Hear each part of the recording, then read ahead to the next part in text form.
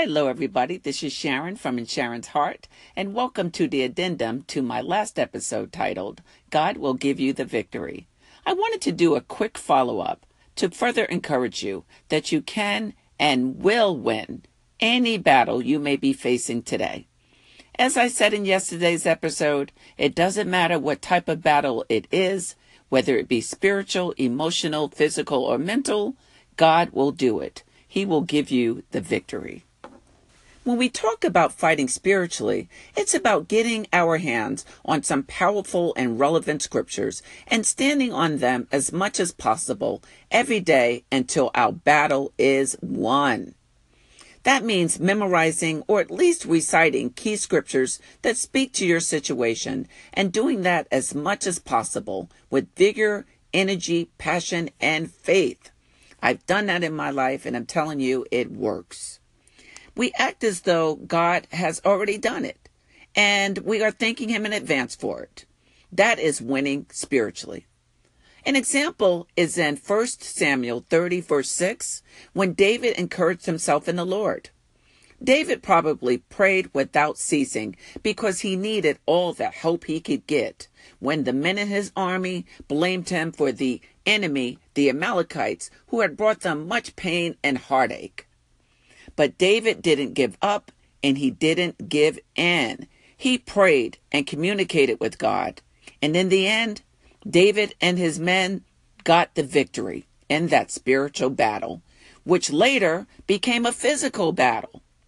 The physical example was when David and his army fought against the enemy, the Amalekites, and won.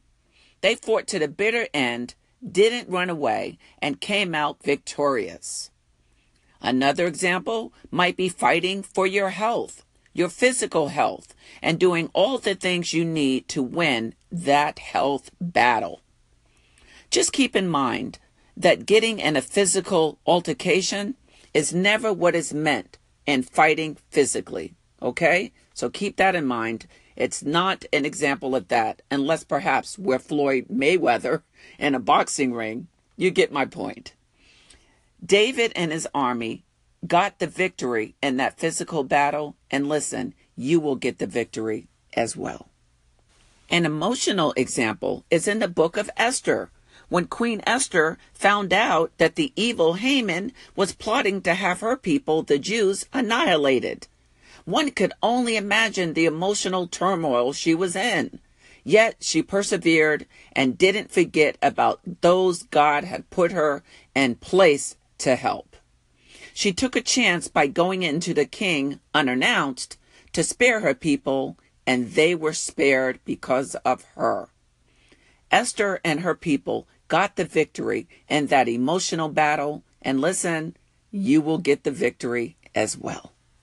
A mental example is in Genesis 37, when Joseph found himself abandoned by his brothers and left to die, only later to be sold and taken to an unknown place. One could only imagine the mental and really emotional anguish and fear Joseph felt. Yet he pushed through. He knew he needed to be mentally astute in order to get through all of that.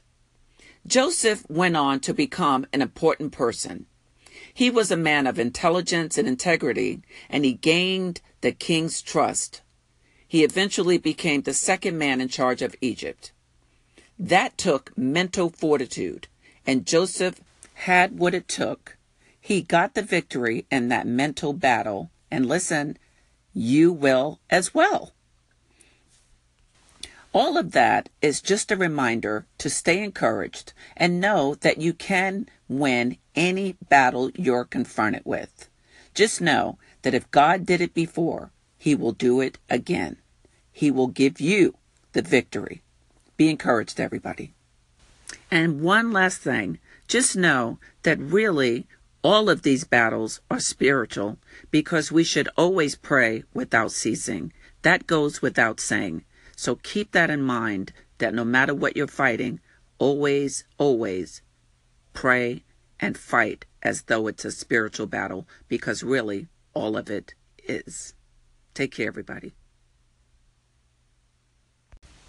Have you ever just watched the ocean a bird, an ant, a butterfly?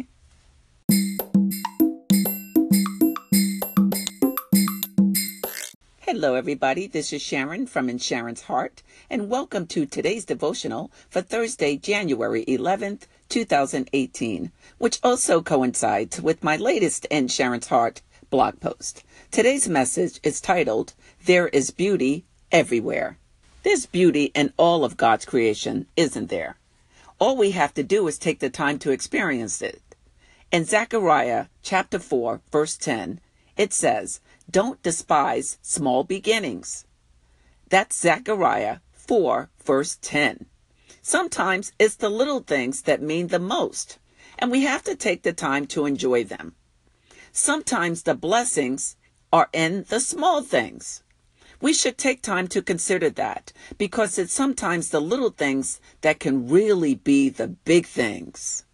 Sometimes it's simply about making the time to enjoy whatever those things are, to enjoy what we are blessed to have around us, and to enjoy the things in our lives. They may not be ideal, but we should enjoy them anyway, because let me tell you, there's beauty in them. It may differ from person to person, which is wonderful. What's good for you is good for you, and what's good for me is good for me.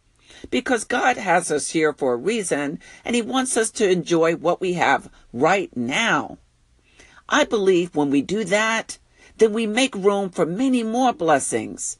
It's about appreciating the beauty around us and realizing it comes in many different forms.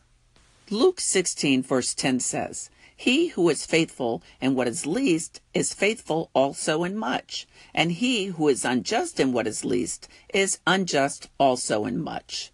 That's Luke 16, verse 10. In other words, one who is grateful for the little may be blessed with much more, and vice versa. It's about being thankful for what we do have, over thinking we're missing out on the things we don't have. There is a time and a season for everything, for each one of us. So why not just see the beauty that is right in front of us? It may actually be a real and true blessing more than anything else. I'm starting to realize that more and more. Just something to think about. Be encouraged, everybody.